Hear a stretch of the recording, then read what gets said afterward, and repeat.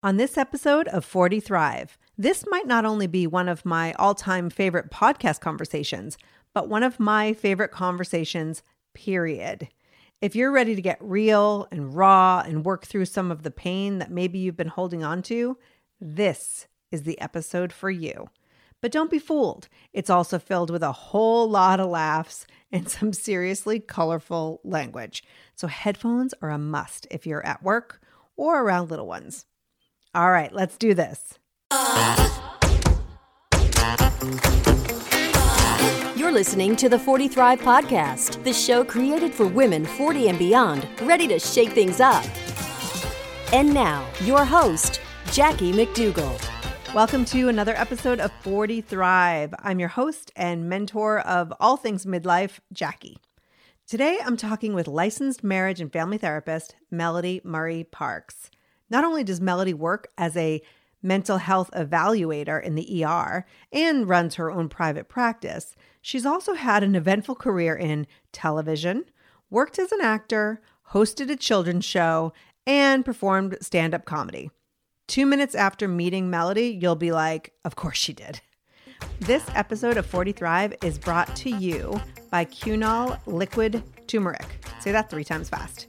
I recently wrote about this product in the 40 Thrive community because I use it and I am totally hooked. In fact, I will only talk about products and services here that I personally endorse, so you know I love it.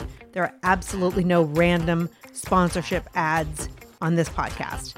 Cunol Liquid Turmeric provides one of nature's best kept secrets, curcuminoids, a group of antioxidants that have strong, natural anti-inflammatory benefits. Curcumin can also play a major role in supporting joint health, and how many of us need that? Plus, Cunol Liquid Turmeric contains a patented black pepper extract that enhances absorption and increases bioavailability. That's the whole thing. There may be some great supplements and vitamins out there, but if you can't actually absorb them into your body, they're crap, right? So this is something that I absolutely love, and I know that you will love too. And you can save 15% on 3 bottles or more, plus free shipping. Just head on over to 40thrive.com/episode 54 for more info. Okay, so Monday, we launched a second super mini episode called Thrive in 40, a quick tip to kickstart your week in 40 seconds or less. Have you heard it yet? In the premiere episode, psychotherapist Stacey Kaiser shares her top tip to help us boost self-esteem, motivation, and feel happier. We all want that, right? These Monday morning quick tips have been created to help you get a really great positive kickstart to the week when you're waiting for that Thursday podcast to come out. So go check out the very first one at 40thrive.com/TIF1. That's 40thrive.com/TIF and the number 1, TIF for Thrive in 40. And the other thing we announced last week has finally come. I am super stoked about this. Thriver of the Week. I need a drum roll here. Each week, I will be featuring one woman from the 40 Thrive free and private Facebook community as our Thriver of the Week. One of the things I most love about this is that our Thriver is by self-submission only. What does that mean? It means you got to get over the fear of being too extra and show up and tell us all about you and what makes you so damn special. I know it's tough for a lot of women to embrace that badass, confident side. So I think it's awesome how many women have nominated themselves already for this honor. To nominate yourself, head on over to 40thrive.com/episode 54. Okay, without further ado, this week's Thriver of the Week is Heather Stewart. I'm going to read a little bit of Heather's submission. At the age of 44, I started taking improv classes at Second City Hollywood. Now, if you don't know Second City, like some of the biggest names in comedy have come from there. So Heather says, not because I want to act or needed to take classes, simply because it sounded fun and I had an affinity for it. I've been going nonstop since February 2018. Okay, so Heather has had to do her very first auditions, get headshots taken just to move up to the next level in the class, and has found so much joy. This month, Heather began her graduation process by presenting an original sketch show with 7 other super talented women. They're called Jane Fonda's Cellmates because it's the first title someone came up with that made them all laugh hysterically. Heather adds, "We're arrestingly funny." So I took a chance and did something because I thought it would be fun. Did I think about my age? Of course. Did it stop me? Nope. Find a way to do things that bring you joy, regardless of how old you may be. Thank you, Heather, and congratulations. And if you're in the LA area and you want to check out Jane Fonda's Cellmates in person, head on over to 40thrive.com/episode 54. Okay, I think we checked all the boxes. We talked about Thrive in 40, how you get that on Mondays. We celebrated our very first Thriver of the week. Now, let's get into my conversation with Melody Murray Parks. Thank you so much for coming here. Girl, thanks for inviting me. Oh my gosh. And it's sort of like on your jet set tour. I feel like Mick Jagger. I went from, I've been gone for weeks now. I went from Seattle, where I live, to Atlanta. And then I went to Ghana, Egypt, Morocco, and the Netherlands. And now I'm in LA. And then I have to head back to Seattle tomorrow. Oh my gosh. Yeah. You must be exhausted. My wings are tired. And yet here you are all fresh-faced and ready to go. I think that I run on batteries. Like whenever I know I need to do something, I just perform. Like I think I have sleep apnea. And so I did the sleep test like days before I left on this trip. I did the at-home sleep test. You got to fail the at-home part before you go and do it in their clinic. Yeah. So I got all this shit connected to me and I'm like, I sleep like shit. I feel like I was a farmer in a former life. I sleep in shifts. 3 hours, wake up, do some housework, go back to sleep for a few hours, get up, go back. Are you serious? It sucks. But I'm just so used to it. So I do this sleep study. I'm like, yeah, they're going to realize I'm the worst sleeping person on the planet. And I sleep 7 hours straight. 7 hours straight. And so I'm talking to my ex-husband about it. He was like, it's performance. He's like, you have to perform. Your body knew that they were, you know, clocking you. Yeah. And so I slept the best sleep I'd had in years. And it needed to be the worst. Wow. And I could talk about this the whole time. We have so many things to talk about, but I have to ask, like, how do they gauge your sleep in the sleep study? Do you attach something to your body? They do, yes. You attach some type of apparatus right above your throat, like above your sternum in that kind of throat area. And then you slip your finger in this cuff thing. Oh. And then it takes your pulse. Uh-huh. And basically what it's doing, it's monitoring how much you stop breathing as you're asleep. Oh. Yeah. And you just went to I don't even know what kind of doctor does. I mean, there are sleep clinics, right? There are sleep clinics. There are doctors that are dedicated to just sleep. That's how important sleep is. And whenever you're doing any type of most psychological testings, there's always a question about the quality of your sleep. Okay, mark my words, ladies. You're listening right now and you're like, I need to hear more about that. When we are done here, I'm calling a sleep expert and I am scheduling that person in because that is one of the biggest challenges of women over 40. It's a big deal because it can indicate so many different things. It could mean that there's too much caffeine in your system. It could be signaling that menopause is coming. Not sleeping also is a signal that maybe there's some unresolved trauma that's going on. Because if you notice that you're waking up at the exact same time every night, like right when REM sleep is supposed to be happening. Did you ever see the movie Inside Out, that cute little animated movie? Yes. Well, they talk about it. When you sleep, that's when your memories are looking for places to live in your brain, in your subconscious.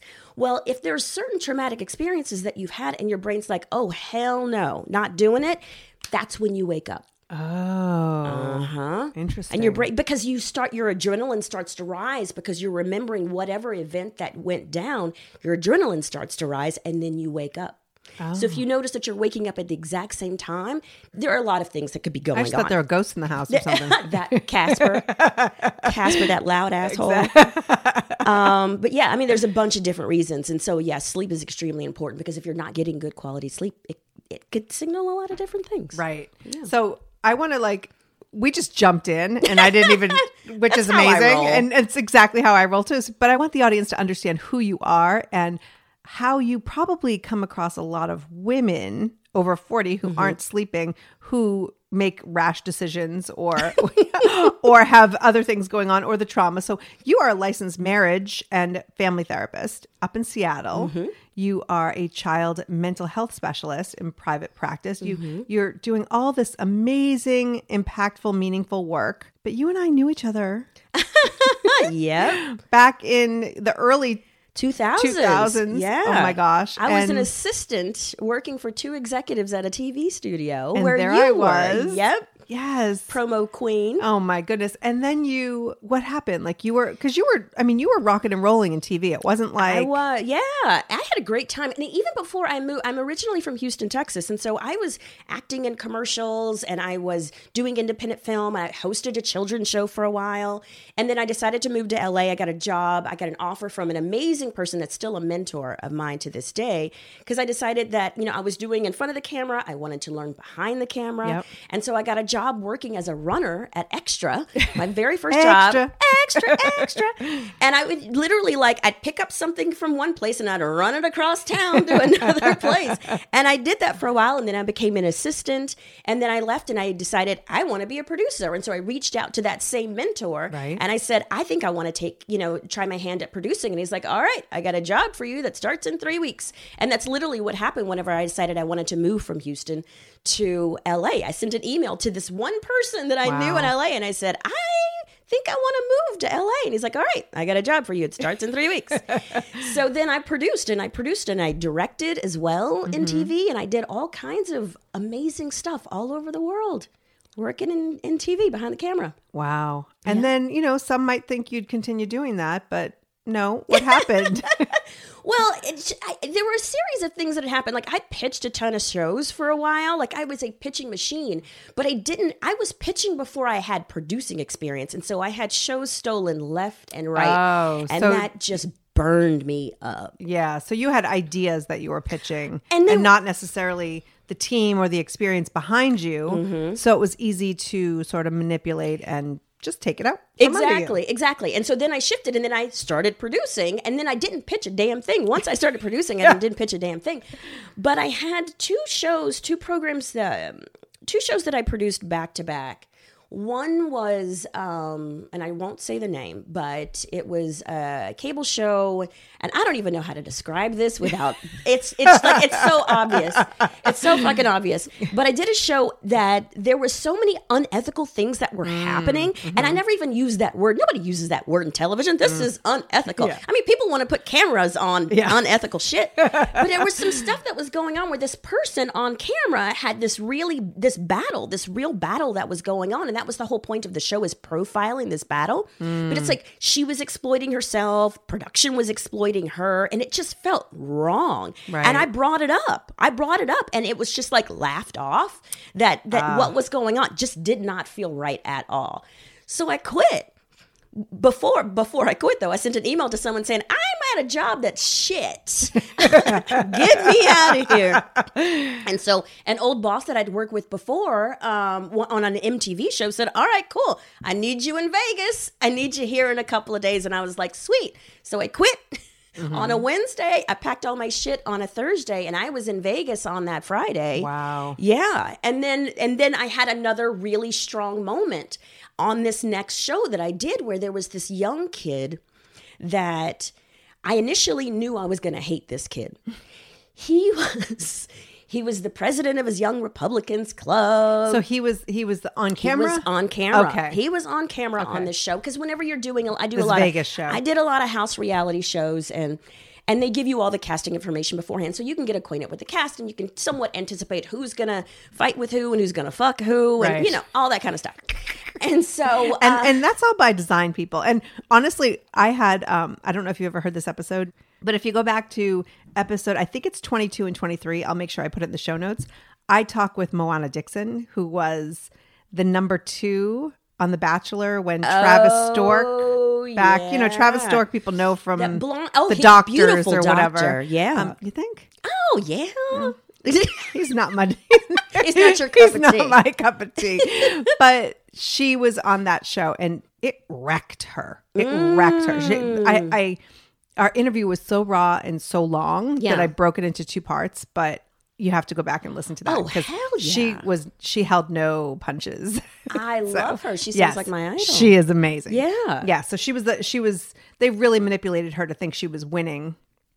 And she had this like secret relationship happening with him behind the scenes. And then she got screwed. She got screwed. And not in a good way. Yeah. Yeah. Yeah. So anyway, I don't want to take over, but Damn. like talk about like the reality TV and they do that on purpose. They get these different personalities and they manipulate it because that's what's good TV. And you know what? And I did casting. So I was producer and I was director and I did casting on a variety of different shows. So I know like all sides of how this whole thing goes down. Right. And so whenever the very first show, the one that made me go, okay, I got to do something else. And what it was is like I said, I'm a really, really early riser and I had a day off on set and I didn't get out of bed until 1 p.m. Wow. And I knew something was wrong. And I'm like, I've got to do something else, but what the hell is it? I don't know what it's going to be.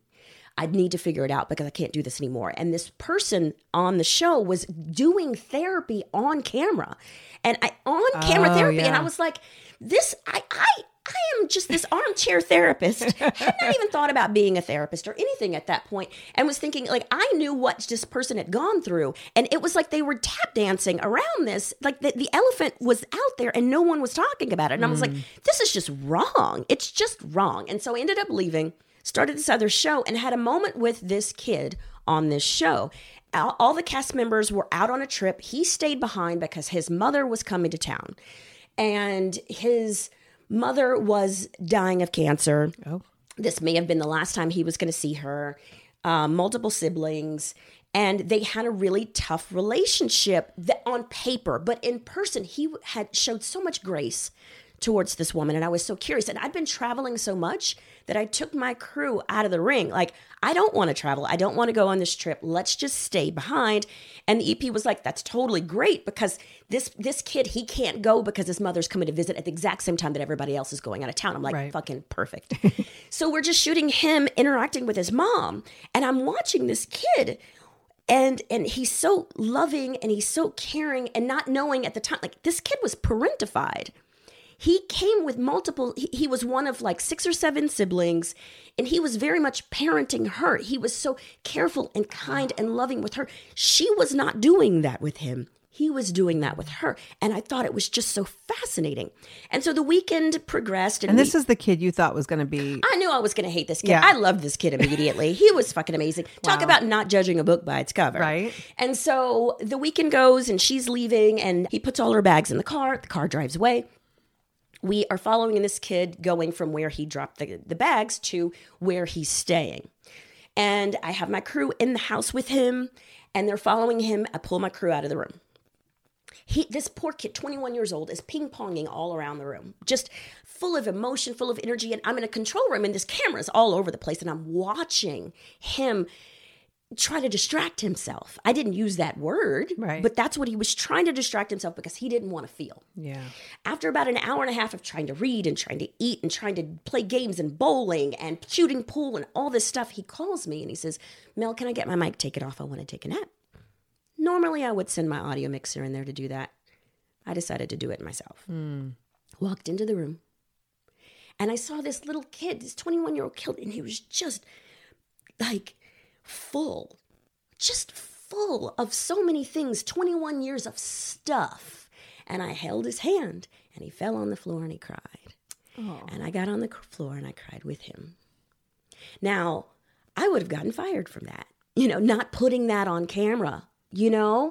And I was so grateful that it was a situation that he and I could just have together because I saw myself in him. My mother was a fucking nightmare. My mother was a drug addict. My mother put men ahead of all of her children. I saw myself in this child and I never would have imagined that before. And he was just trying to hold it together. Wow. And he'd been able to hold it together for a very long time. And he had a moment that he was pretty much completely alone. Except for me. And he couldn't hold it together any longer. And with those 2 experiences back to back, that's when I said, I got to do something else. I got to do something bigger. I got to do something more. Wow. I can't just put a camera on someone having a meltdown. I can't just be behind the scenes. I can't see these young people, which is who I was working with primarily on these shows. I can't see them deconstruct and not intervene in some way. I have to do something else. Absolutely. And so that's when I decided. I'd been in therapy on my own for years, and that's when I decided, I think this is what I want to do. So after I left that shoot, came back to LA, had a session with my therapist, and I said, hey, this is what I'm thinking. Am I crazy to think this? He goes, no, you'd be brilliant. He goes, and whatever letters you need to get into school, I'll write them. Amazing. And there you go. And at what age were you at this point? Approximately. 37? Oh, really? I started graduate school at 39 years old. Whoa. That's awesome. I was thinking you were like, because I mean, here's the thing: you could be 120, and no one can guess your age. Oh, you honey. are one of those. Black don't crack, Jackie. In case you didn't know, Clearly, Exhibit A in front of me. Seriously, go to the show notes, go to wherever you're listening to this, and check out the photo because she's absolutely stunning. So, 39, going to graduate school. starting graduate school at 39 years old. Yeah. Wow, and you were married at that point. No. Oh, still not married. I was dating. We were dating at that point. We'd been together 4 years. We'd been together 4 years at that point. So you're approaching 40 and you're ready to go to graduate school. Totally threw a monkey wrench and I think maybe that's me being dramatic. Didn't throw a monkey wrench in anything because I was always about pivoting. Yeah. Anytime anything shifted, anytime something presented itself and it's like, I need to do something else, I do it. Right. I just read it and I do it and I shift and I knew I needed to do something. Now, but hold on. I did not shift immediately because I was making a shitload of money in TV. Yes. And I knew working in mental health, there are no mental health millionaires out there. And I was like, oh, fuck. This is going to really be a shift. But I knew I needed to do it and I was willing to sacrifice it. But I'm not going to lie. It took me a couple of years. I did all the research. I went to all the open houses at graduate schools, all in Southern California. I applied. I got accepted at every school I applied to. But then I paused because I needed to really be ready to take the shift because I wanted to dive in. And when I dove in, I did not work at all. I just did graduate school for a full 12 months. Okay. How were you able to? Oh, because you had made money and you saved your money. I saved money. I shifted my life. Yeah. And just made a way so that I could do it that way. And then the second year I would do school for a few months, a show for a few months, school for a few months, a show for a few months. And how many years did it take to get through graduate school? You know what? I motored through that first year. I produced my graduate school. I fucking produced that shit. It only took me 2 years. So, wow. Yeah, I started April 2012 and I graduated March of 2014. Wow. That's impressive. Mm-hmm. So, I mean, if anyone's listening right now and they're like, yeah, I can't do the thing I want to do. I mean, that's exactly right. Like work your butt off, save the money. Make a way. Make a way. Make a way. Make a way. Because I did the student loan thing, which totally fucking sucks, but I knew I needed, my undergrad major was hotel and restaurant management. You know what I mean? Like, so I had to. How's that working for you? You know, but believe it, transferable skills. And I think that's yes. I did an interview, the very first business interview. Skills.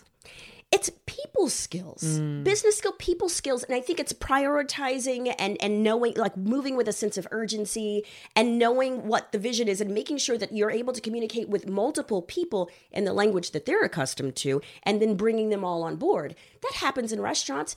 TV is the exact same thing. And then I also work, so I'm in private practice as a therapist, but I also work in an emergency room. So I work in an ER and it's the exact same thing. It gives me that adrenaline rush. TV is like an ER. With less blood. Well. So yeah, sometimes. Yeah. Yeah. I'm just thinking like, I got bitten by 2 dogs on a show that I produced. There was blood. Yeah, okay. There was blood. But yeah, I think that, and I didn't have, like, my boyfriend wasn't paying for my way in school, wasn't paying for my livelihood. I didn't have parents to call up. Like, I knew I wanted to make this happen, so I took the time to make it happen.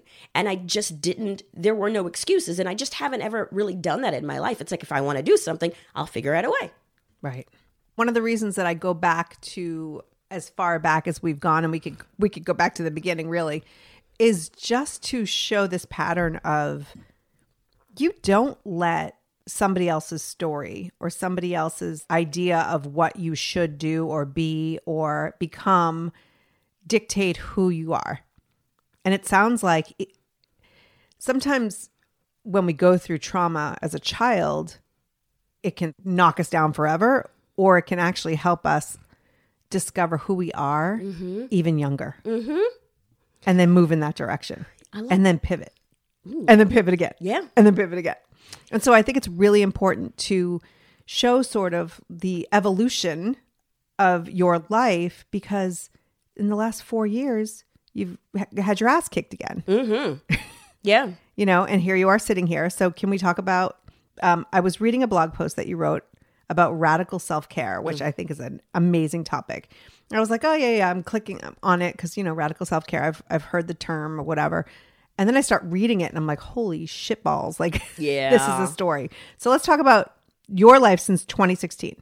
You've been robbed, endured a miscarriage, the deaths of your mother, grandmother, and best friend. You started and quit 3 jobs. You opened your business. You closed your business. And you assumed guardianship of your older sister's youngest child Yeah. due to her drug addiction. Let's unpack that a little bit. And you're the therapist, so it's like... And there's so much more that, like, I was limited. I had a word limit. There was so much more that happened. Oh my gosh. When it's funny because I have a girlfriend of mine. Do you know Robin Latiker Johnson? Do you know her by any wild chance? I know that name. She's a fucking powerhouse. She just got the most amazing promotion at OWN. She's the head of development and programming, awesome. whatever. Yeah, she's a fucking powerhouse. But she checked in on me. She checks in on me regularly. And it's funny because we became friends because we had two mutual friends that both put my resume in to be her assistant at a network years and years and years ago. Wow. And I didn't get the job. And I was like, what the fuck? I killed that interview. And then I met up with her like weeks later, just randomly. She was like, honey, I was leaving that place and I didn't want to bring you on when I knew I was leaving. And I was like, wow, like how sweet is that? So we've been friends ever since. And she checked in on me a few years ago. Maybe it was a year or two ago. And she does it periodically. And she's like, honey, what's going on? And I was like, all right, here we go. And I realized that there was something horrific that had happened every single month for 14 months straight. Whoa. Every single month for 14 months straight. And so whenever things keep happening to you, you can't really process anything because the next thing happens, cumulative trauma. So I grew up and I had a really traumatic childhood, like all the horrible things you could imagine happened. But when I moved out, I've been on my own for a very long time, 17. When I moved out and my life became my own and I was able to control my own environments, everything was fine. I mean, just normal life stuff would happen, but nothing horrible. But in these last few years, just all these horrible things were happening. And I didn't take it as like, oh, Melody, you're being targeted. It was just life. But it was just like life was happening all nonstop, all on top of each other. And so, yeah, so it's a lot. And it's like, I don't even know how to dive into it because there were so many different things that went down and so many different emotions that happened. And I did things that I was proud of and I did things that I wasn't proud of to just keep going. I don't know how you get out of bed sometimes with, I mean, just like one or two of those things. You know, let's talk about the things that you're not proud of, because I think here's the thing. This is the reason, because I have experts on all the time, and the ones who the community, the 40 Thrive community really appreciate and grasp onto are those who also share of themselves, who also share that it's like, sure, I've learned this in the textbook and this is how you XYZ, but this is how I went through it. And the reason I give this advice is because I've discovered this for myself. And so did you find that some of your advice that you would give as a therapist was sort of like kicking you in the head while you were going through this? Oh, fuck yeah. Oh, yeah. And that was such a crazy, the crazy part of it. I mean, there were certain things that I would say to clients that I would say in my mind, you're a hypocrite. Like, you need to be doing this too. But one of the things was, I think that I put myself up on a level where I thought, I'm a therapist. I should know how to take care of myself. I'm a therapist. I shouldn't be feeling this way. I should have seen this coming, and I should have known what to do to head this off at the pass. Right. I wasn't giving myself space to just be human and to be clueless and to be sad. And it's a weird thing that as a therapist, and you spend so much time, I mean, we diagnose people. That's part of our job, is giving people diagnoses. And when you're a therapist and then you diagnose yourself with depression, whoa, that was a head trip. Yeah. That was a head trip. So I think that just allowing myself to be angry, I think was really important. Allowing myself to be angry that my sister went down the exact same road as our mother. Right. She made the exact same mistakes when she didn't start off that way. She held it together for a really long time, but I think the difference between my sister and I is that I went to therapy and she didn't. Right. Because and in these last few years, I've gotten to the space where I've been able to get to a space where I moved away from the anger of being, I was angry at her for a very long time. And now I'm in this space where I realize that because I was like, I did this. Why can't she do this? I made it through. Why didn't she make it through? But we didn't. I mean, we went through a lot of the same shit, but we didn't have a lot of the same resources. We didn't. And because she was older, there were certain things that hit her harder than they hit me because I was just younger and I didn't understand what was going on. Right. And so now I'm in a space where I have much more compassion for her than I had before. And that taking that, like, because a lot of times people can marinate in their anger and anger can be a part of your identity. And I did not want that. I don't like being angry. I didn't want to be angry, but I needed to allow myself to be angry so that I could process what was going on. Because if you're in denial of whatever the hell it is that you're feeling, you can't shift into problem solving mode if you're in denial. Yes. So I had to own all of it. I had to own feeling disappointed. I had to own being angry. I had to own being selfish and deciding that I need to do what I need to do. And I know that that doesn't make sense to you or to you or to you. But I need to do this for me because I'm fucking suffocating. Yeah. And that was hard. That was hard because we live this world where we're in this like have to and should, and this is what people feel that who we're supposed to be, and this is your role. And fuck that. I blew that all out of the water. But the advantage that I had because of, the parents that were non-existent or, when they were there, they were very toxic. I didn't really have expectations on me of who I needed to be. And so I'm grateful for that. And that's how I reframed not having these guiding forces that parents are supposed to be. I reframed that when I didn't even know what the fuck reframe was. But I was like, right. I don't have these people telling me how I'm supposed to live my life, so it can be anything I want it to be. They didn't tell you who you are. No. They were so wrapped up in themselves. I was able to decide, and I didn't know exactly what I wanted to do, but I knew what I didn't want to do, and that was enough. I knew who I didn't want to be, and that was enough. I knew how I didn't want to live, and that was enough. Right. And so I just did the complete opposite of what my mother did. And my sister did the exact same thing. Oh, that's heartbreaking. Where did you get the support that maybe your sister was? How many years apart are you? Only 3. 3 years apart. And so where were you able to get these tools do you think it was within you, or was there someone on the outside? Like what kind of support did you get that she wasn't able to get? It was a combination of things. My grandparents, our aunts and uncles, the parents of my friends growing up. And I only look back on it now, but I think that they truly knew what I was going through because I was always spending the weekends with my friends, and there was never a no. I never got a no. Whenever it's like, Melody wants to spend the night. Is that okay? And parents they said yes every single time. But my aunts, I think it was my aunts and uncles that stood in where my mother wasn't capable. And she had her own trauma that I had to figure out. I had to allow her to be this fractured person because no one wants to disappoint their children. No one wants to have 4 children and fail them all. Right. Nobody wants that. And it's hard as a child to understand that it wasn't a choice necessarily for her to do that, but the lack of resources that she had to deal with the trauma that she had experienced. I mean, because you hear what strong Black woman, you know what I mean? Like, it's so fucking dismissive. And please do not ever say that to a Black woman at all. It's fucking monumental. Whenever a Black woman is going through something and then you tell her as she's trying to express what's happening, feel what's going on, express her thoughts, and then you say, but you're a strong Black woman. That wipes the slate clean of all the things that she needs to feel so that she can get through whatever the hell she needs to get through.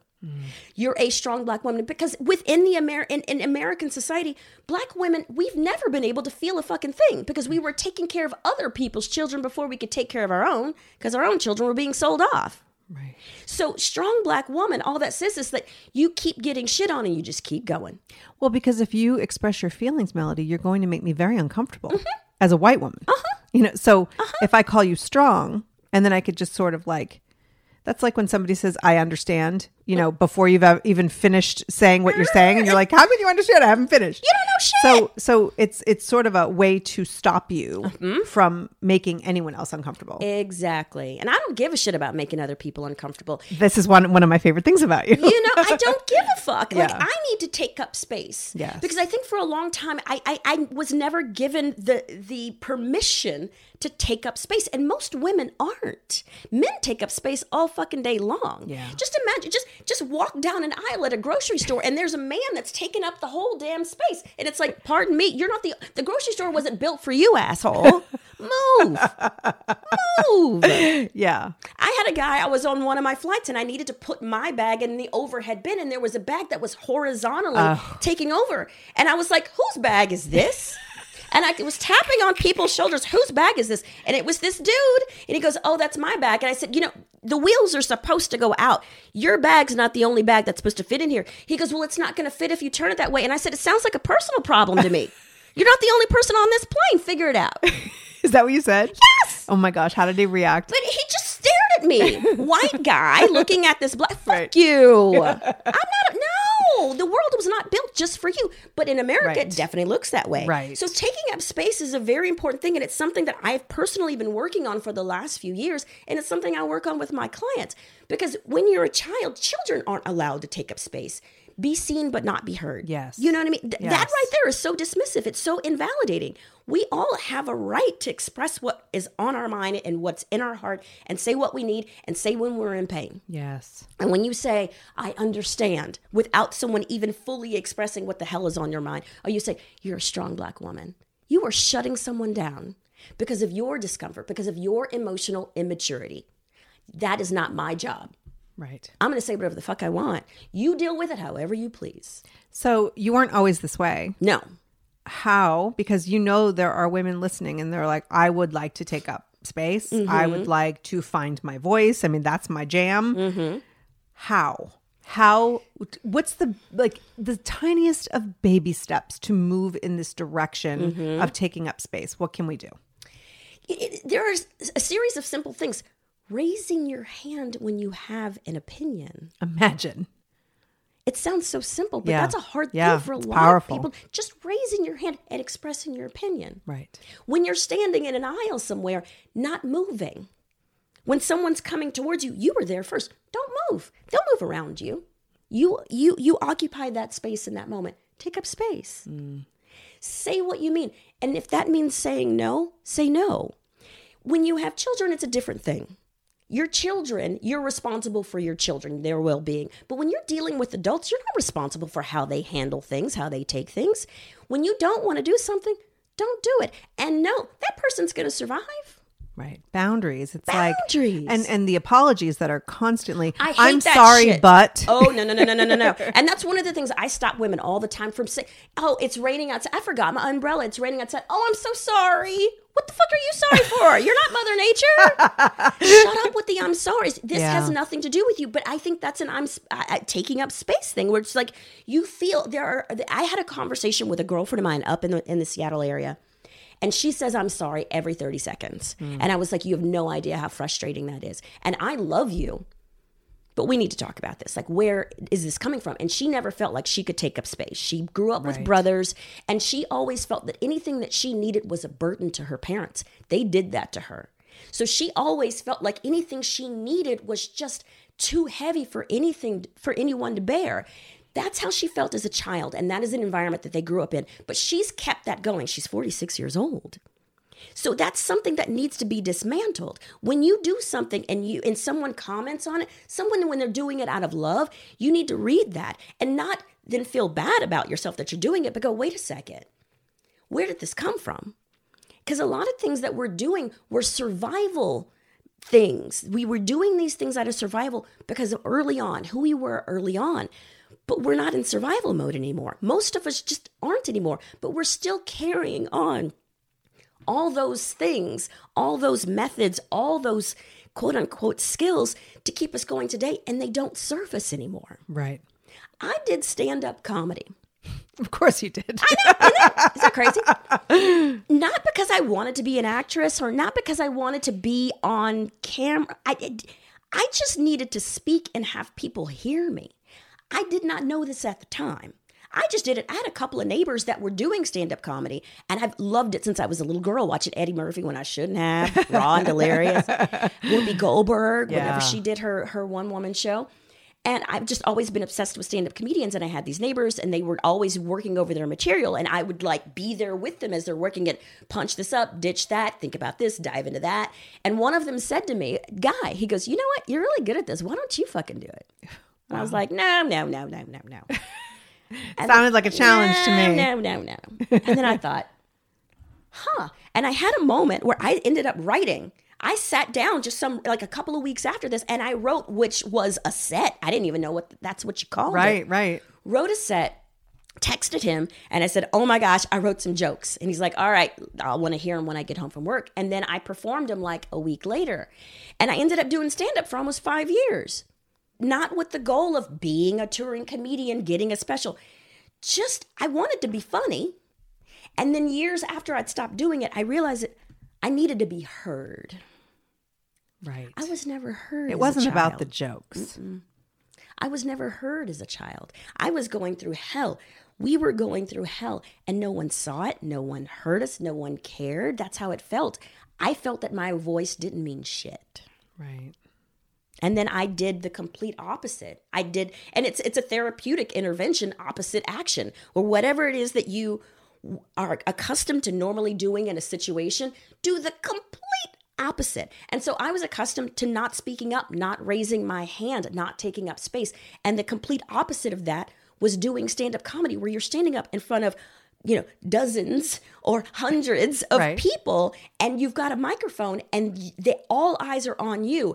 And for someone who's really shy, like I used to cry, and I used to run when people looked at me as a child. I didn't want anybody looking at me. My siblings made fun of me. And then that's what I chose, because I needed to get over this thing. I needed to be heard.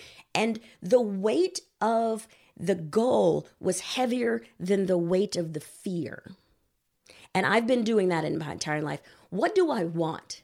What is bigger? And to me, it was what was bigger and heavier was being heard. So I was able to use that and hold on to that to get past the fear of whatever was going to potentially stop me from doing anything. Right. You know what I think is really incredible and a lesson for us all is that you knew that you wanted to be heard. You knew that you had a voice, that you wanted to get out there.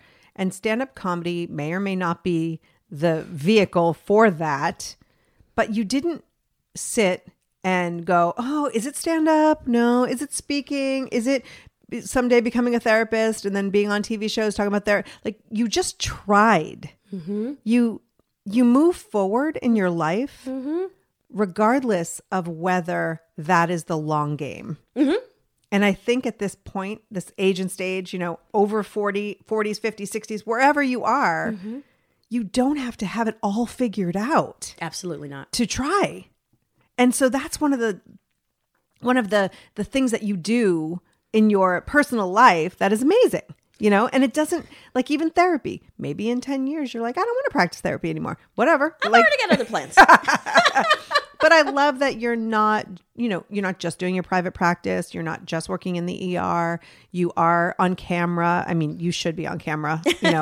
It's very rare that I say to somebody, like, you have that it factor. Like, you need to be, mark my words right here, 10:55 a.m. Like, you will blow up in a very public way, in a very good way. Like, it's happening. Yes. You just need to show up for it. I feel it. Yeah. I mean, I feel it. Mm-hmm. And so, and in 5 years, if you're like, oh, I don't like being on camera and I just want to do something else, like, you'll do something else, and that's what I love, because your life is like a series of tests. All of our lives are a series of tests. Mm-hmm. Yeah. And I think that we put too much pressure on ourselves to be perfect all the time, you need to make a 100% on all the tests. No. Right. You just have to pass. Right. And sometimes that's with a D. And sometimes you fail, and that's the most beautiful thing that could happen to you is failing and going, I fucked that up. I think, but you know what? You talked about having the long game or knowing where something's going to end. I think that's a luxury.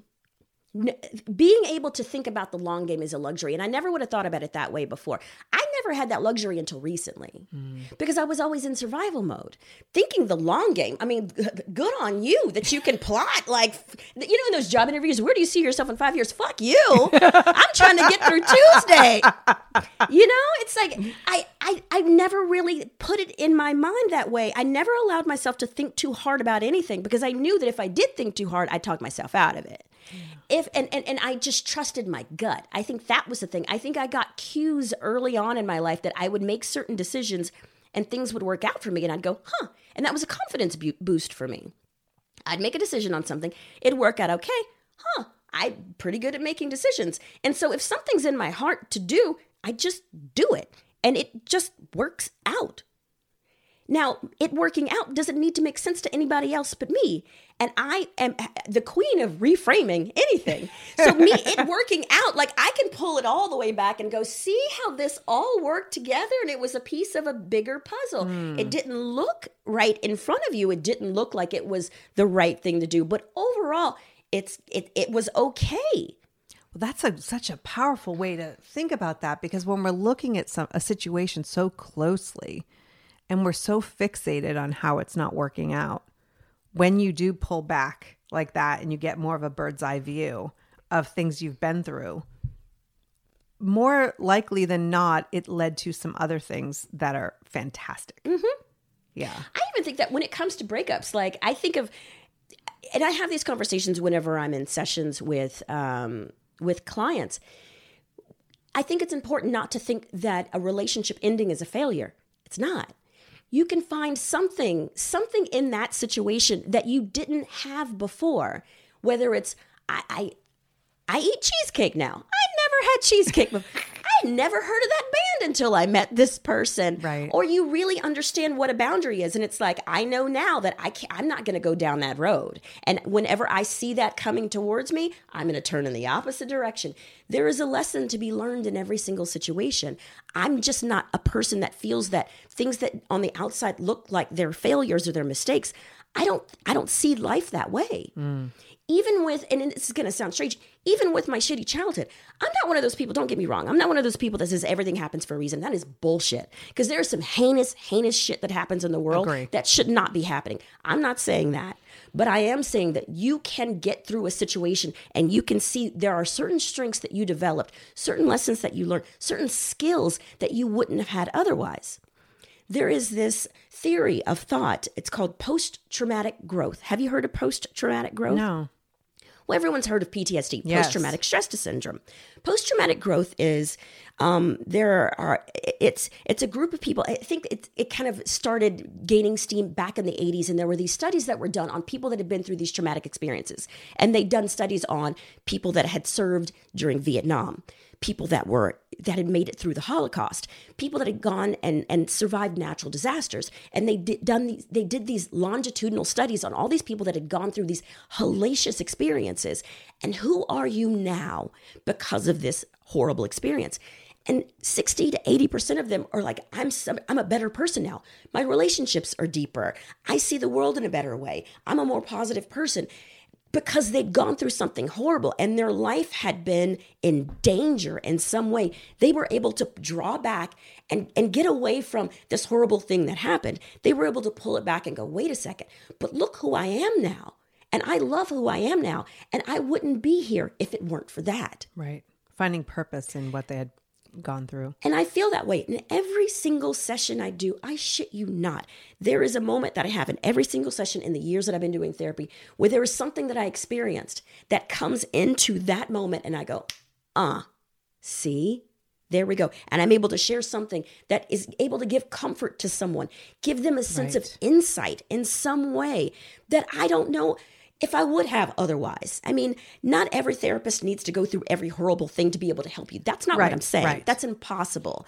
But I know for me personally, all the shit that I've experienced, it comes out in every interaction that I have with someone. And I'm so unbelievably grateful And that's how I've reframed it.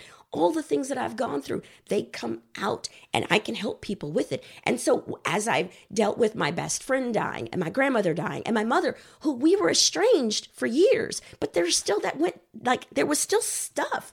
I'm able to talk to people about being estranged from family members, mourning the living.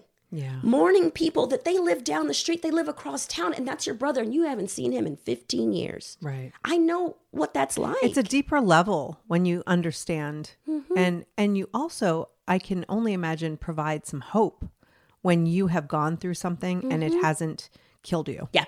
You know, and that you're thriving today, even though, and maybe because of those things. Well, it gives you a sense of confidence. And I think that's the most important thing. When you go through shit, I think it's important to understand that you go through shit.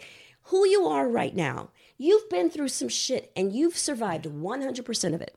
So whatever's coming next, there's a pretty good chance you're going to survive that too. Yeah. I did not coin that. Yeah. I saw that.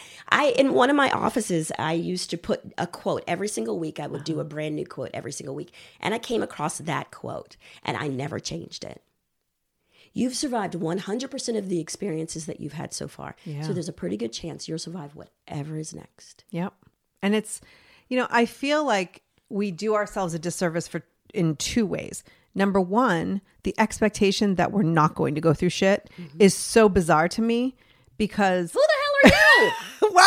why would your life be the only one? Why are you immune? Please. So when we're surprised by going through shit, I feel like it does us a disservice because how can you go through it if you're so surprised by it? You know? Oh, the second one is like not feeling it, is going through it and then just trying to plow through it. And I have even recently posted in the community that I used to just plow through it. Like when I had my double mastectomy and my hysterectomy and all my surgeries and my 2 kids under 2 and all of that stuff, like I plowed through. I was like, look at me. I noticed that people were going to pay attention to me, whether I was like the victim of my circumstance or the hero of my circumstance. And so I was just like, oh, throw on that cape. Let's go. Yeah. Now, at almost 49 years old, I don't necessarily have to be the hero to make you comfortable. I'm going to feel the stuff.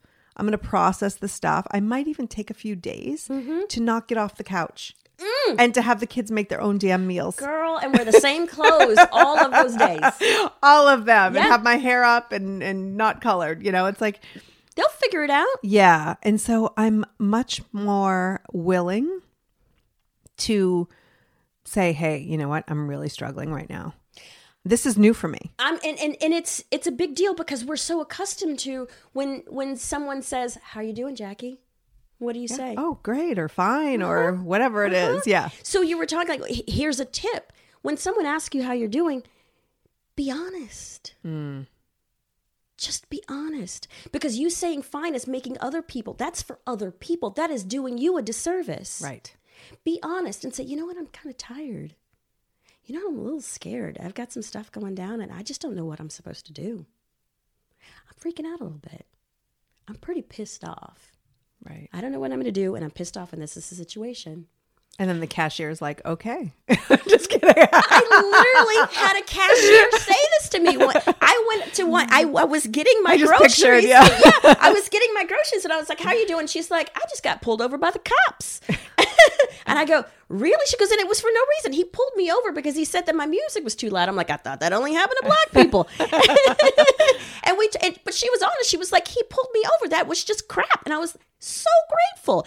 We had this honest exchange. Yeah. She didn't say fine. Yeah. So don't say fine. And she didn't expect you to fix her problem. She just... all. And I think that's the other part of it. You don't need to fix when someone's opening up to you, you don't have to fix their problems. And that's coming from a therapist. Yeah. When clients come to me, they know that, I was going to say, they know I'm not going to fix their problems. The new ones, they assume I'm going to fix their problems, but that's not my job. That's not my role. I'm not living your life. You're living your life. So whatever decisions get made, you're going to, reap the rewards or the benefits or suffer the consequences. I'm not going to tell you what to do. What I'm going to do is empower you so that you feel stronger and stronger being you. So you feel more confident making the decisions you need to make. And I think it's important for us to be really honest with how we're feeling, because the only way that you can make sound decisions is if you're rooted in truth. Right. You have to be honest with what's going on, because then you can problem solve. Yeah. I love how therapy, or at least your method of therapy, has evolved. That it's not go to therapy for the next 20 years to rehash the same thing over and over again, but it's to empower them to make choices for their lives that are aligned with them, for them to like be powerful. Yeah. And it's like I have a therapist. I'm going to give him a plug. His name is John Elliott. The therapist that I had when I was in LA was this man. I'm telling you, he just shifted things and the way I saw myself and helped me feel comfortable being me. And I didn't know I was uncomfortable being me. Think about that. That's interesting. Think about that.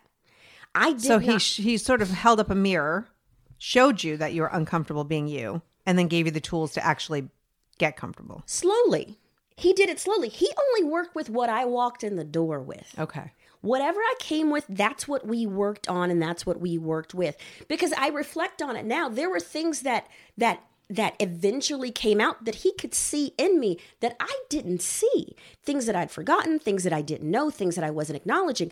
Because I see it in my clients. Well, they come in and they go, I think this is what my problem is. And in my mind, I'm like, oh, baby, no.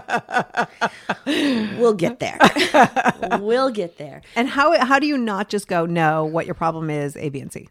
Well, because you don't want to drag someone somewhere sooner than they're ready to go there. Okay. Because they may not even realize it. And that's the thing. It's like things need to come up. They come up in their own time.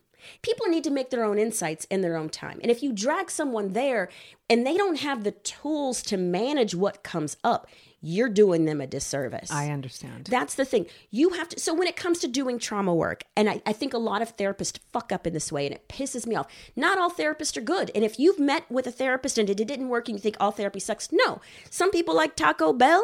Some people like...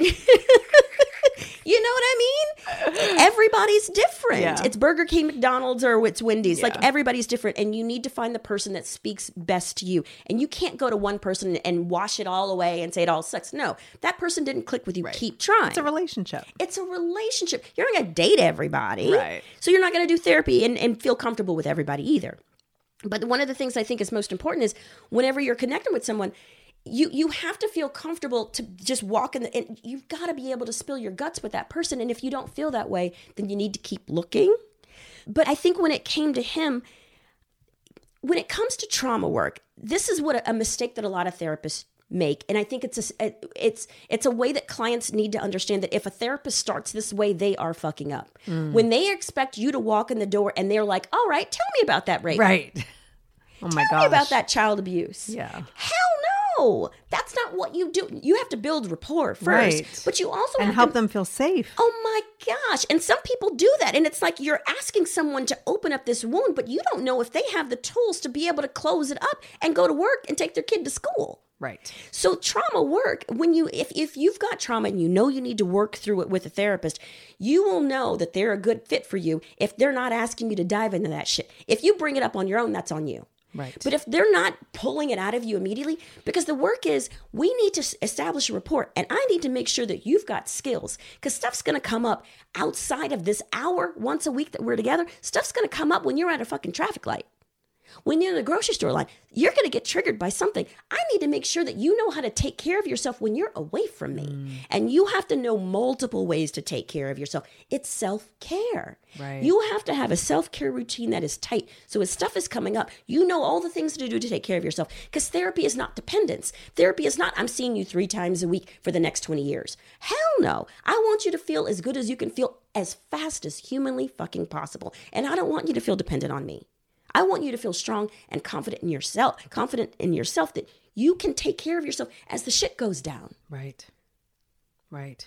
And, it's a great segue into the piece that you recently wrote about radical self-care, because here you were going through, like, to go back since, 2016, all these different things. Also, trying to have a child after years and years and years of not wanting. Yep. Never having that. And then you married your husband and you were like, oh, now I want a baby. You know what? He's such a phenomenal human being. And he grew up and had like that idyllic childhood where, of course, he wanted children. He had the best childhood. His parents doted on him. Of course, he wanted kids. And so I never wanted kids because I had the complete opposite experience. Right. But when I met him, I thought, this is what he wants to do. Let me think about it. And we dated for a really long time before we got married because I'm like, let me think about it. And then I thought, I could do that. I could do that with you. And we did try. We did try for a few years and we tried the stuff and it was hell. And all of the hormones and the shots. It was just hell. And every month and you're counting the days and sex becomes a job and it's no fun anymore. And your body doesn't belong to you anymore and all that shit.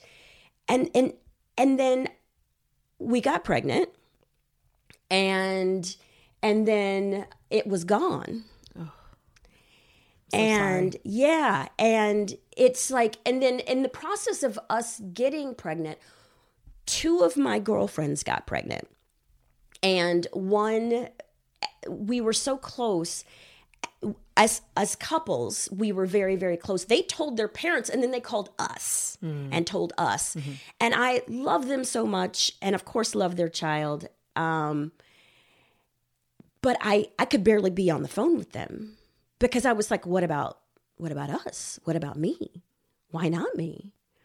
And then one of my girlfriends got pregnant and she decided she was single. She was just been dating someone. She never wanted children. She and I have pretty much the identical childhood.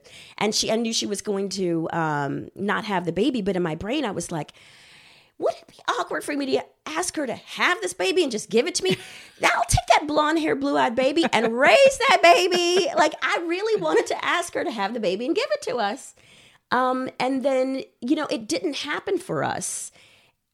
And then I got to a space where, okay, I'm done. And he didn't want to be done.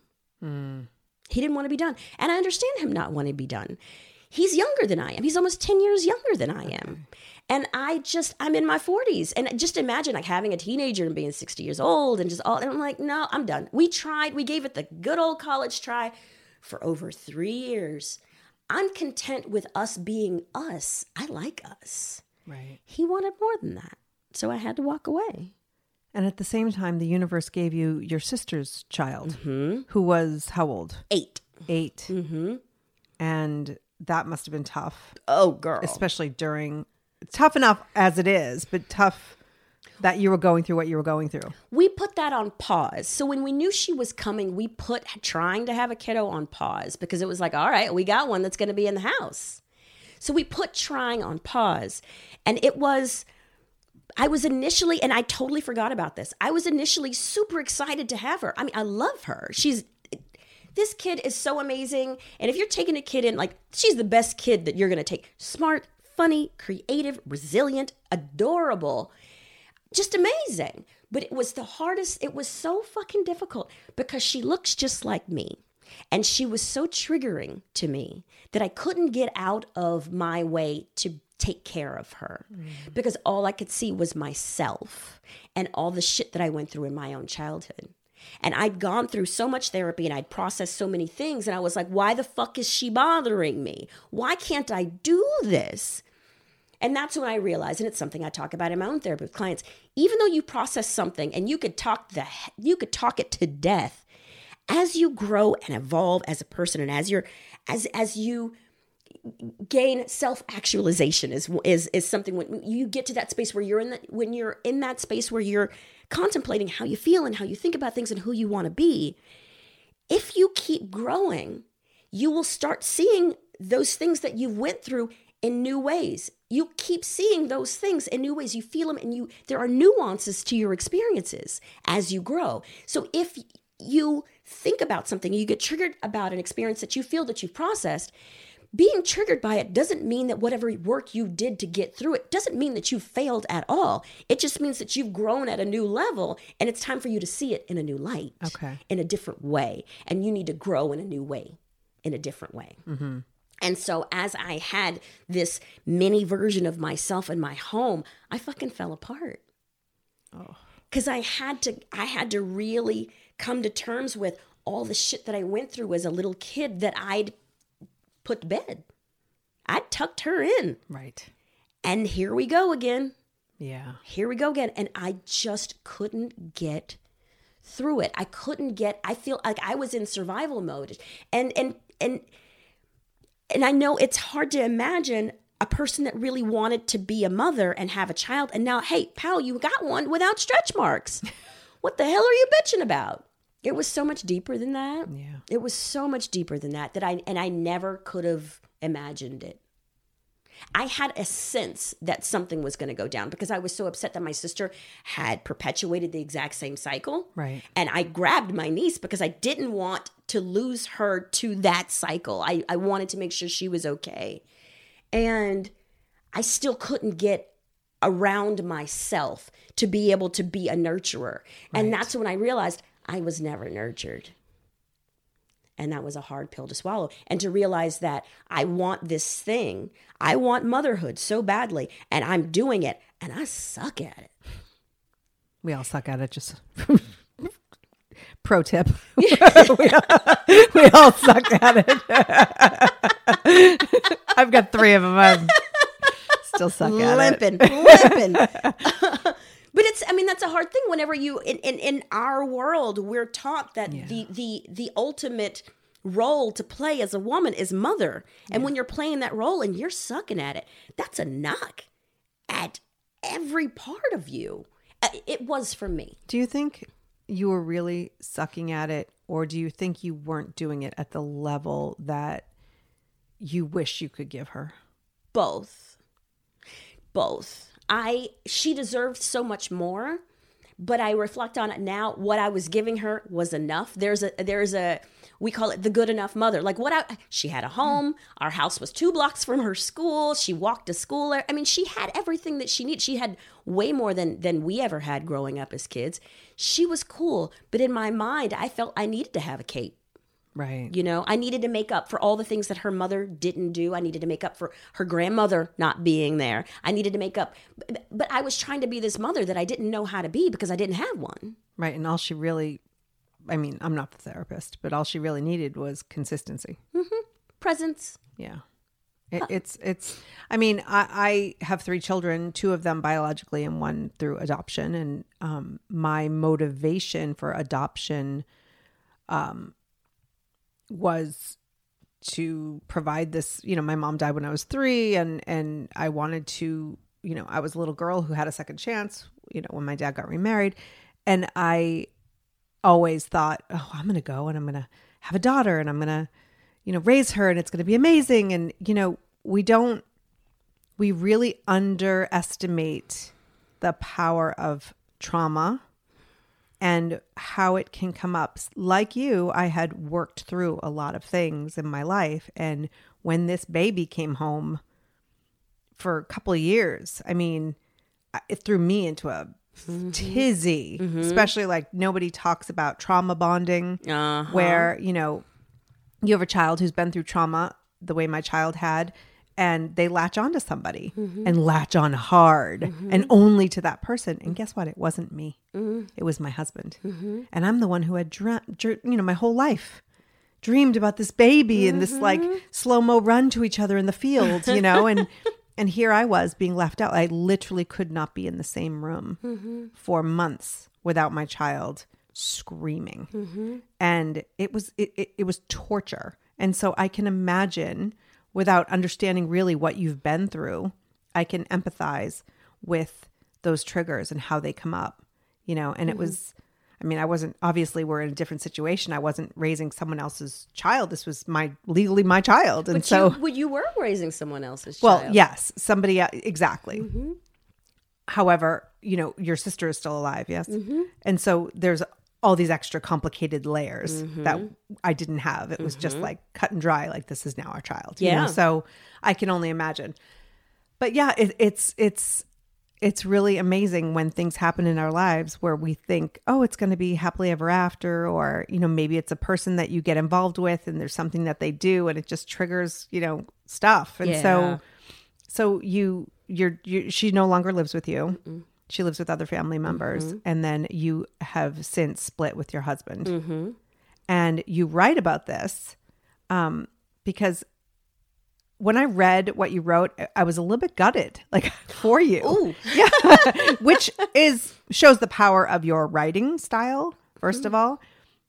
But it's really not an unhappy ending in that you have found your voice. I found me again. You found you again by letting go of some of these roles that you were trying to sort of like square peg, round hole, shove into your life that maybe weren't meant for you to shove into your life. Didn't fit. Yeah. Things didn't fit. And I had to acknowledge what wasn't working. I was in denial. Actually, that's not true. Back up. I wasn't in denial. I was screaming. I was angry and I was in so much pain and I was pissed off and I was telling my husband all these things that I was feeling and he just fucking ignored it. And that triggered me thinking of my mother because I was growing up in this childhood going through hell and it's like no one saw it and I was totally ignored. Right. And there I was with this person that's supposed to be the closest person to me. My mother was supposed to be the closest person. My husband was supposed to be the closest person. And these people they're invalidating me. They're ignoring what's going on with me. Fuck that. I got to do something else. I got to pivot. And I didn't know exactly how to pivot without hurting people. I didn't know how. And then I realized like, okay, so no one's going to be happy. That's not going to work. I need to be happy and trust that everybody else is just going to be okay because these people existed and they lived before they ever knew me. Speaking of my husband and with my niece, we have other family members. They were family members that caught me. She's been caught, you know? And that's the thing that I needed to remember. I needed to take it. I needed to like strip it down to the studs and go, okay, what do I need to do? Who do I need to be? I need to be okay. Happy out the window. I think that happy, like looking for happiness, I just think that to me, sometimes it's a juvenile way of safe, calm, healthy, content, stable. You know what I mean? Just being stable, I think could be a goal. And I needed to make these decisions so that I could be okay again because I had meltdown. There was a job that I really wanted. I wanted this ER job. I'd interviewed and got offered this job working in the emergency room, and I turned it down because I'm like, I can't do that job. It was a per diem job, no benefits. I can't do that job. I've got a child coming. I need to take this job with the 401k. And I was dying in that job, fucking dying. And I remember in this job, my first or second day, I'm in this conference room. I was working at a fucking insurance company. And I was in a conference room because there was a presentation by this company that they were talking about ostomy bags and the enthusiasm these people had talking about ostomy bags. And I was like, oh my God, kill me right now. I left. I excused myself from the room to go to the bathroom. And I'd bought all these clothes because in production, you're wearing flip-flops and tank tops and you're just super casual. And even in certain therapy environments, casual. And I had to buy all these fucking clothes to be presentable to work in this office. And I'd gone to the bathroom, and as I was walking back to the conference room, I'm walking and I'm looking down on the ground at my shoes that were closed-toed and ugly. And the dress that I had that was just below the knee matched the carpet. As I'm walking, it was like the Green Mile, that Tom Hanks movie. I'm like, I'm going to my death as I'm going back to this fucking conference room to hear about ostomy bags. And I lasted 2 months at that job, and I had multiple meltdowns because I was just unhappy. And I felt like I wasn't being true to me. For the first time in my life, I wasn't doing what I needed to do. I'd sacrificed me for other people, and fuck that. Yeah. I quit that job and I called up that boss at the hospital and I was like, is the job still open? Because I want to do that. I reclaimed my life. Wow. I quit the job. I took the job that I really, really wanted. I created boundaries around taking care of my niece, which eventually, a full year later, is when she went back to Texas to be with family, left my marriage. I needed to make these moves. And I have a girlfriend that's a therapist here locally, and she and I always text each other. We don't really talk on the phone. Like once a year we talk on the phone, but we text. And she was texting me and checking in on me. And I was like, doing this, doing that, doing this, doing that. And she was like, damn, girl. And then a couple of days later, she's like, I can't get you out of my brain. We need to talk. And so she's like, you've just blew up your life. You just threw a bomb in your fucking life. And I was like, yeah. She goes, Mel, what you've done is radical self-care. You put yourself first. And her thing is, it's me first. She's a therapist and she pushes, her name is Denise Williams. It is all about, you've got to take care of yourself. If you don't take care of yourself, you can't take care of anybody else. And I had to make these really big moves. And she's the one who asked me to write this blog, because she was like, what you've done, a lot of people would think these are selfish moves. A lot of people would think this is whatever they want to think. Fine. You don't make those decisions for your life. I need to do this for me. What I need to do for me doesn't need to make sense to you. Right. What I say to couples when I've done couples counseling is like, each couple needs to make their own rules, and those rules don't need to make sense to anybody else. You as an individual, what you need to do for you doesn't need to make sense to anybody else. And these are the things that I needed to do to breathe again, to be me again. Because I feel like I was asleep for years and I didn't know I was asleep until I woke up. Yeah, I hear that story a lot. And I love that you are so willing to be vulnerable and to take up space and to share your story, because I think it really helps other people. And there's one thing that you wrote in your piece that like just got me, but you said, I choose me and I look forward to the day when a woman choosing her own path isn't considered radical, when you talk about radical self-care. And you're absolutely right. And I think you're living by example. Trying to. Yes, trying. We're all trying, right? Mm-hmm. I'm not saying you're perfect and like now everybody needs to like, attend the Church of Melody. So worship. But we can learn from your experiences. And, I want to get to a couple of questions, because I did put in our group, ask if anybody had any questions. So I do want to answer some of those. But I also want to, really acknowledge the fact that maybe it is time for someone listening to blow up their lives. And maybe it's just time to reframe like you do, or reshape. So how do you know the difference between, I got to blow this up, and like, I'm just bored? I don't know. I don't know. I think that's the best answer I've ever heard. No, seriously, because I think we all try, especially as experts, like you're an expert in this field.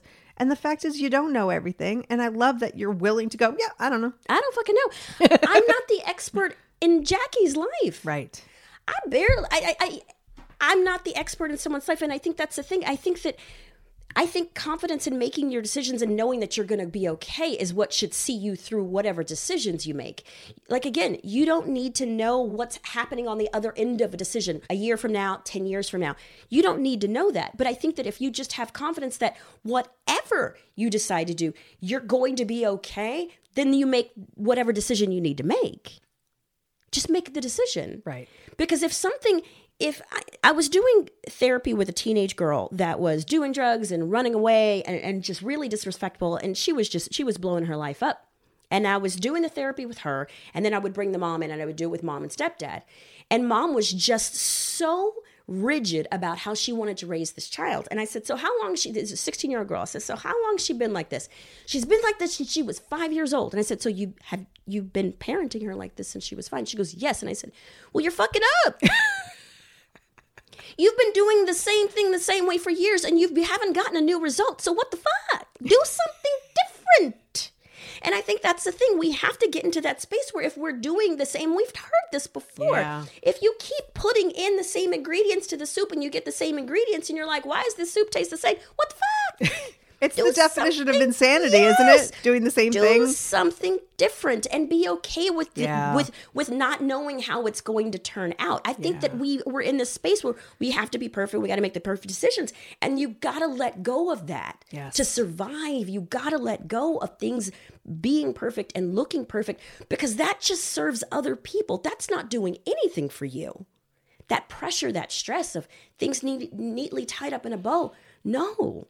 Life's messy. Yeah. So just try things. Try. And know that it may not turn out the way you expect. And half the time, I mean, and even more than half the time. Yes. And for me, if life turned out the way I thought and planned. How much would your life suck right now? Right? Because, and I've said this before, we can only imagine what we have seen.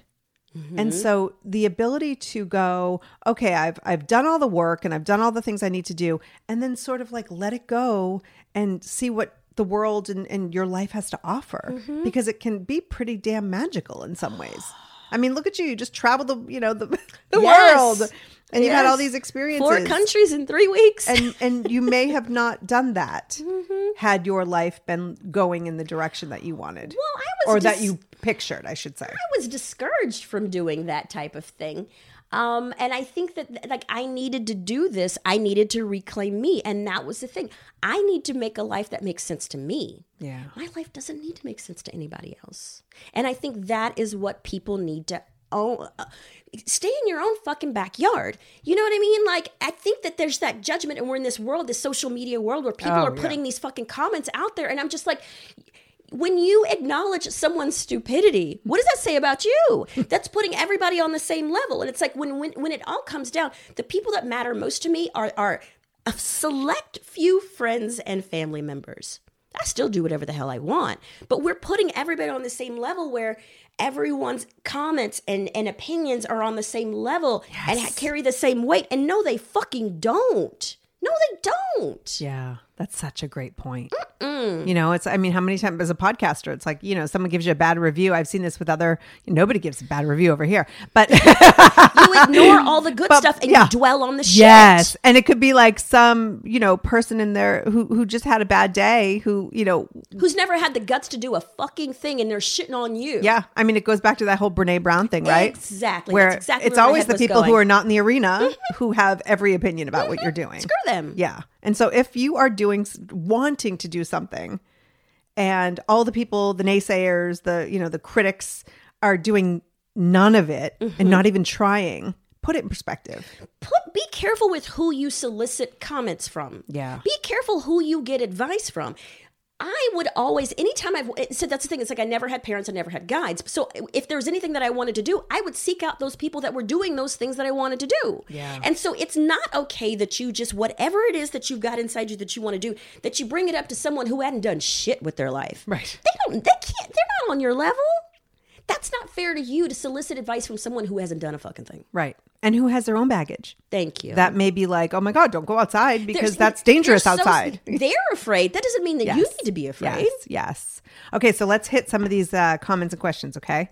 So one of the lovely members in the 40 Thrive community is asking about anxiety over 40, which I've seen a lot as far as anxiety. It's like, I know that there's hormonal stuff and all that. And I always say, like, go talk to your doctor or whatever. And that's always first and foremost. But what to do when life experiences trigger anxiety over 40? I think it's important you can take this in a couple of different ways. Like, what's bringing on the anxiety? Is it something that you need to lean into? And I hate that fucking phrase. Is it something that you need to do? Like, I'm anxious, like my job is crap and I need to look for another job, and I'm feeling anxious because I need you. You need to lean into that. You need to look for another job, and you need to, see what your prospects are. You need to doing something. Being productive can help manage anxiety. Feeling productive and not letting it take over. Doing something about it. Sometimes we take on things that have nothing to do with us. And so I do this thing and I need to create a really snazzy name for whatever this thing is, but I do this thing called Exit Out. That's what I used to do, where it's like you make a list of all the things that are on your mind, everything that's causing any kind of feeling or emotion, just write it down. My kid has autism. I could get fired. My husband's overweight. All those things. I can't pay the rent. Write all that stuff that's in your mind, write it all down. Put a big X over the shit you have zero control over. Put a big X on it. You've got to you can't do something, and then put your energy in the things that you can do. Taking that a step further is, I call it the 4 Ds. Again, I need to come up with a snazzy title for whatever the hell is the 4 Ds. So, and I break it. It's just 4 different things. Because I had a client that came in. She is a school teacher. She's engaged. She is parentified. She takes care of her parents and her grandmother. Did you coin that term, or is that real? Oh, no. This is psychological. Oh, that's a thing. It's a psychological term where basically it's like you've robbed a child of their childhood, where they have to be an adult at a very young age. Right. And so she came to me and she was very upset because her parents have basically put everyone's livelihood in her lap. She bought the house. She's not even 30 years old. And so she came in and she was just really overwhelmed. So I'm like, all right, we're going to break this shit down into 4 different columns. Do, delay, delete, delegate. Do are all the self-care things, the things that bring you joy, the things that you really want to do. You want to go on a walk, you want to train for that marathon, you want to scrapbook. Whatever it is you want to do those things. Delete all the shit that has nothing to do with you personally, things that are other people's responsibility. That ain't on you. Delete it. There's something you want to do. I think that we have this feeling that we need to feel productive all the time, and we always have to constantly be doing. We don't always have to be constantly be doing. Yeah. She needed lesson plans done, but she's getting married next year. And I said, honey, no, delay. There's so many things that you can delay. You don't have to handle this certification and all that. That's not pending. Delay all of that stuff right now. And then delegate. She was doing all the wedding planning. Her fiance wasn't doing a damn thing. And I was like, she's like, but I'm afraid that he won't pick the right DJ. And I'm afraid that he won't pick the right this. And I'm afraid he won't pick the right that. I said, then go ahead and be anxious and be a control freak. But if you want to let some of this go, you got to put it in his lap. What don't you give a shit about? She didn't care about the music. Give him the music. And I said, and don't be on his ass about the DJ and the songs. Just let it go. You're trying to help yourself. Let it go. Right. The bar and the bartender, let him handle that shit. You don't need to deal with all of that stuff. You're both getting married. It's not just you. So I'm a big fan of just breaking stuff. Write it down, because sometimes you need to be validated. It's a step in validation. I feel like crap. Look at all these things that are on my mind. Yeah. Take a breath. You're juggling all these things. Take a breath and go, yeah, no wonder you're so stressed out. And then divide it up. Do the things you want to do. Do the things that you absolutely have to do. Doctor's appointments, those things. But look for all the things that you can just delete, dump, delegate, or delay. I love it.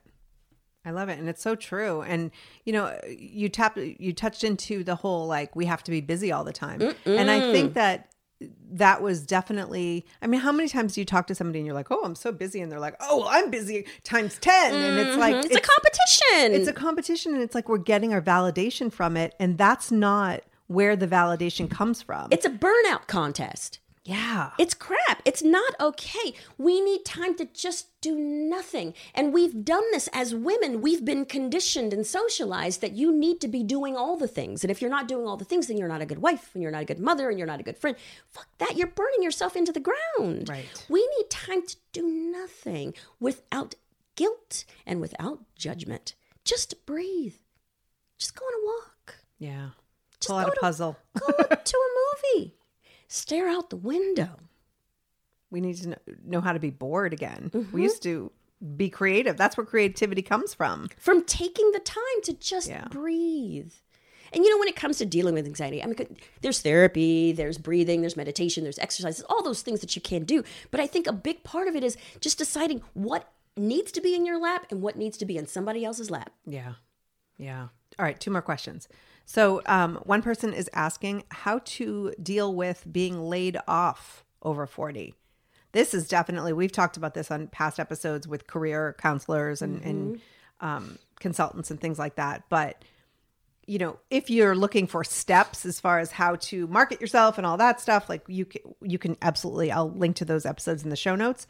But it's more than that. When we're laid off over 40, we're like, I'm never going to work again. I am no longer valid. I am no longer relevant. I am no, you know, all of those things. So how do you deal with that? Well, I think that what comes up to me, it's like a knock at our identity. I think that it's important for us to know who we are internally, outside of all the external stuff that gets added to us. You really need to know who you are outside of being a mom, outside of being a friend, outside of being a daughter, outside of being an employee. That's what you need to work on, because jobs come and go. And it's important to not take it so personally, because we were just talking about there are things that happen in life that we can't predict, but we need to understand that being laid off could be the best thing that happens to her. Right. What she needs to own is who you are is not that job. And if you feel that your identity is connected to that job, then that's where the work is. Wow. Yeah, that's a great point. Because we're not irrelevant. And like, when I think about aging out and all that, and I could talk about that all day, and I'm constantly trying to encourage women to innovate, you know, and what is it that the experience that you have. But I think we stop appreciating the experience that we have. But there is something that might be different from what you've been doing that really requires and celebrates all of your experience and doesn't just look at you as, you know, a dollar sign and an age. I believe it's just a pivot moment. I think it's a pivot moment where it's like you need to decide who's in charge of your life. Yeah. Who is in charge? I want you to be in charge of my life. Would that be okay? I'm limping when it comes to my own. But I think that's the thing. It's like, who's in charge of your world? Is it that employer? You know, and that's what that sounds like to me. You have to be in control and be the captain of your own ship. And I think that there's always opportunity. Age doesn't mean shit. I've got a girlfriend in the Seattle area. She retired last year. She's 64 years old. She retired. She started up 2 companies. Age out my ass. Yeah. Take this as an opportunity to breathe and figure out who you are and become more confident and in control of what your destiny is going to be. Yeah. Forget aging out. You're aging up.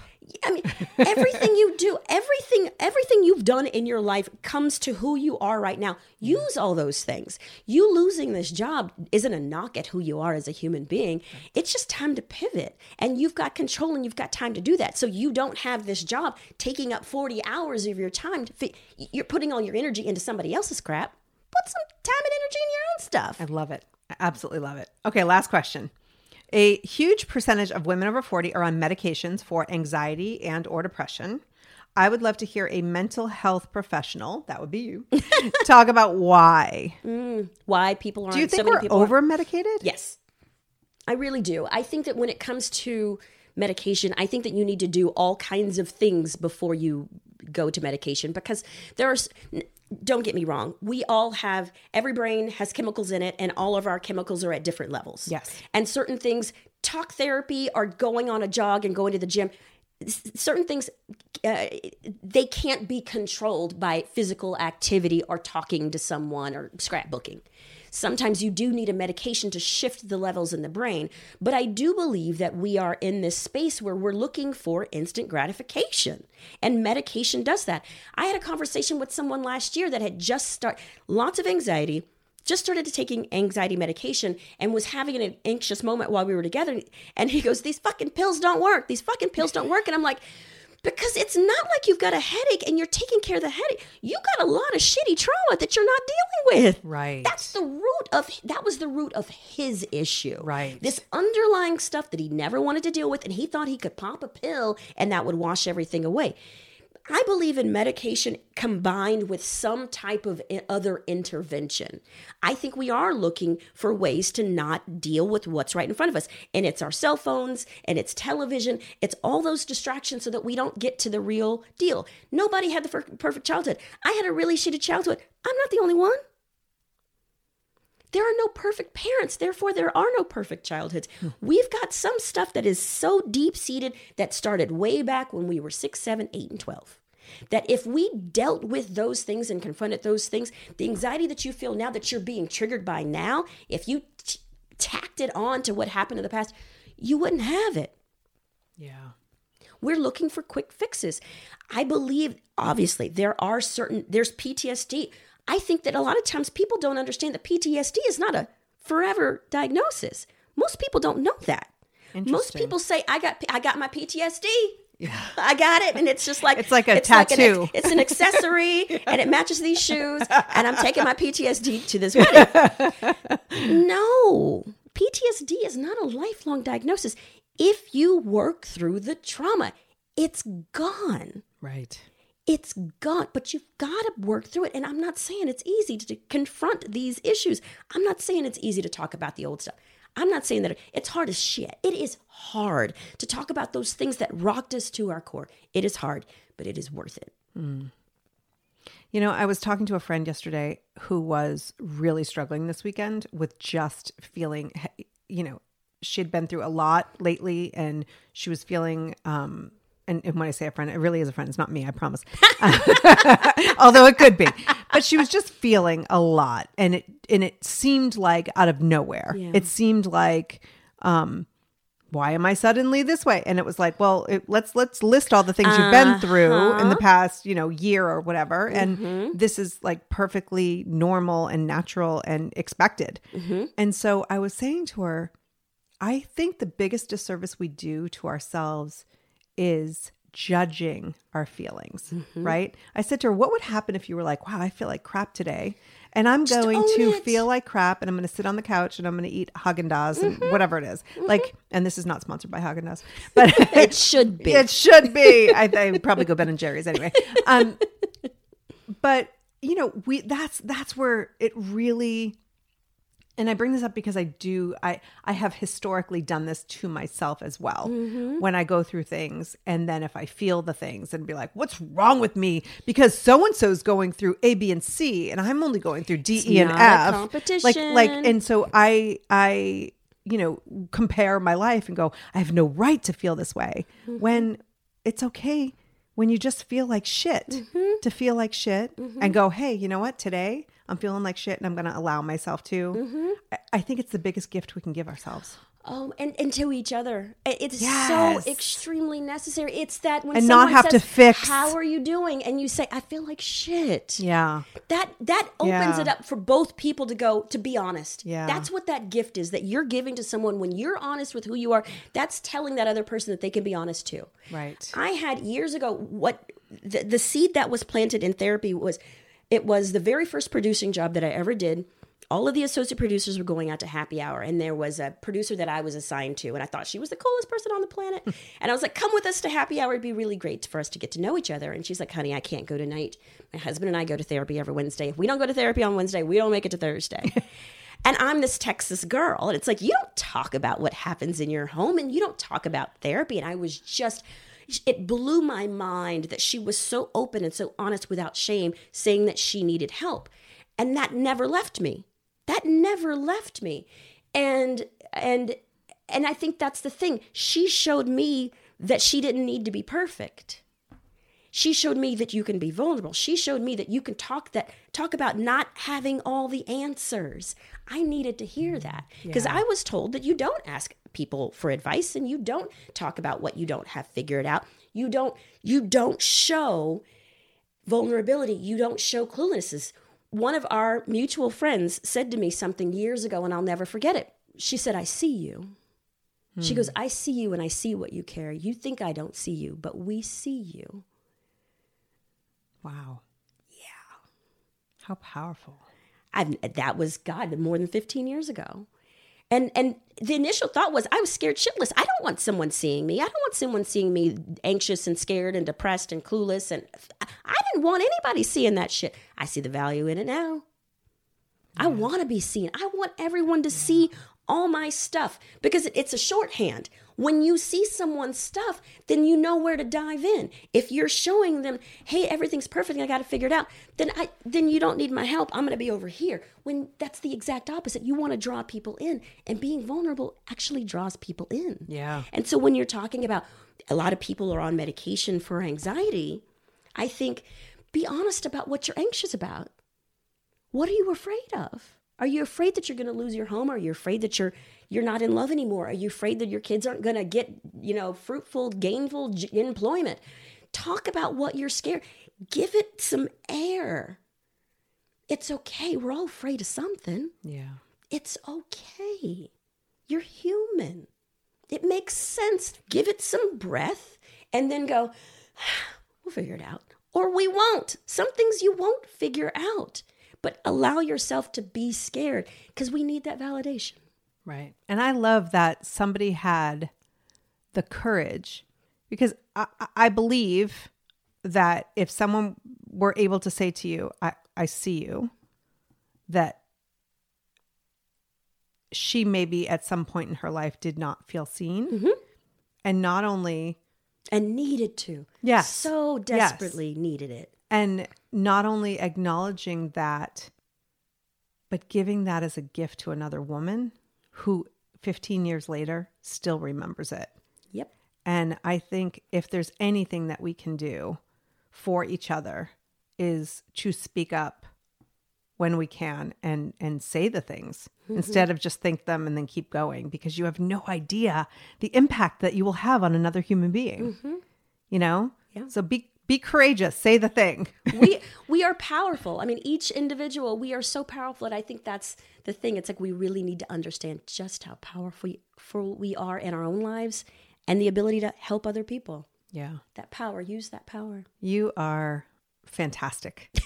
Right back at you, sister. I have really enjoyed this conversation so much. My God, me too. You know, the combination of like, do the thing, be the powerful woman that you are, and also feel the shit, share the shit. Share the shit. It's big. That's the hashtag for this one. Share the shit. Because it provides a deeper connection. I recently went to a gathering of women and I didn't know many of them, and we made little bracelets with our word for the year. And, you know, and in past I do thrive and I do this and I do, you know, all this like powerful rah, I'm going to go, you know, world domination. And I chose the word connect because in 2020, I know I can do all the things. Like I'm pretty confident in that. But I also understand that I have sort of isolated myself as someone who's doing a lot of interviews via Zoom, you know, and working from home and raising kids at home. And it's so easy to kind of feel like an island. And the connection with other women is so powerful and empowering and just fulfilling. And it's how we're built. Yeah. We're built. I mean, we're missing those villages, you know? The village was beautiful and it served us for so long, and we don't have that any longer.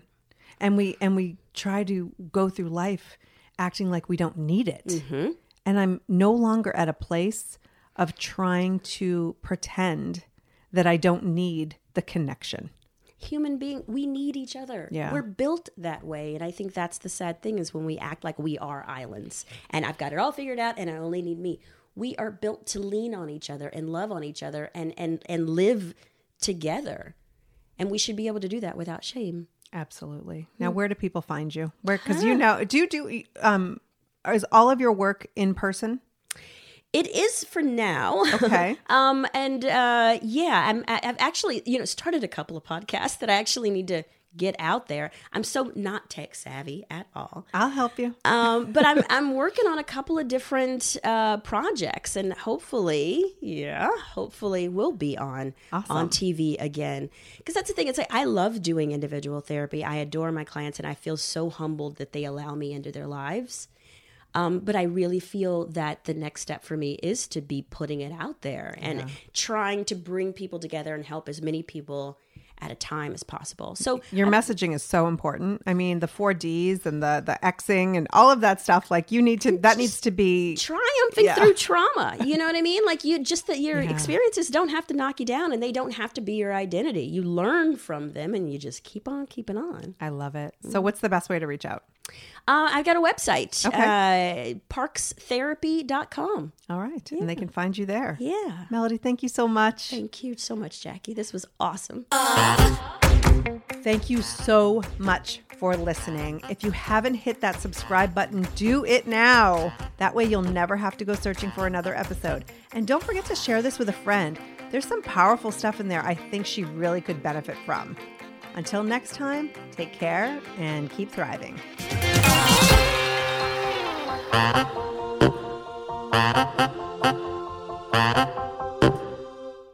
Spring has sprung, and with the change of seasons, sometimes comes an increase in vitality. If you're feeling in the mood for a little more personal time, may I suggest Coconut.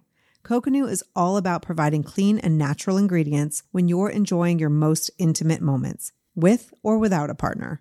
Naturally safe products developed by people who are obsessed with quality. Get 15% off with promo code GROWNASS at grownasswoman.guide/Coconut. That's 15% off with promo code GROWNASS at grownasswoman.guide/Coconut.